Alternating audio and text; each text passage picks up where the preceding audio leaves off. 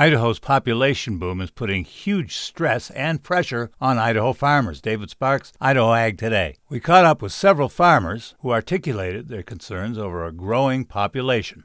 Flip Phillips and his brother Mark own a farm that their grandparents started in 1926, and they spent their entire lives there. I think one of the things that is impacting us a lot is urbanization. When we get forced out or when our neighbors get forced out, they end up competing for ground in rural Idaho, and that's going to be a problem. The traffic is unbearable. It's hard to plan your day when you have to plan around moving equipment, irrigating around the traffic. Vintner Greg Alger. There's been a tremendous explosion in growth in the southwest portion of Idaho and eastern Oregon. Unfortunately, when you start adding additional homes, subdivision tracts, commercial developments that are not conducive to agricultural purposes, it creates tremendous impact on our farming abilities here, specifically in Canyon County and Owyhee County. I think when we look at agricultural, sometimes we look at this massive growth that's been going on in the Treasure Valley, and agriculture has not necessarily been a part of that. In fact, a lot of the ag land has gone away. We've got houses there. That may not be as big a deal in an individual setting, but if you look at across the state that happening, it's a big deal, and we're losing part of our prime agricultural land.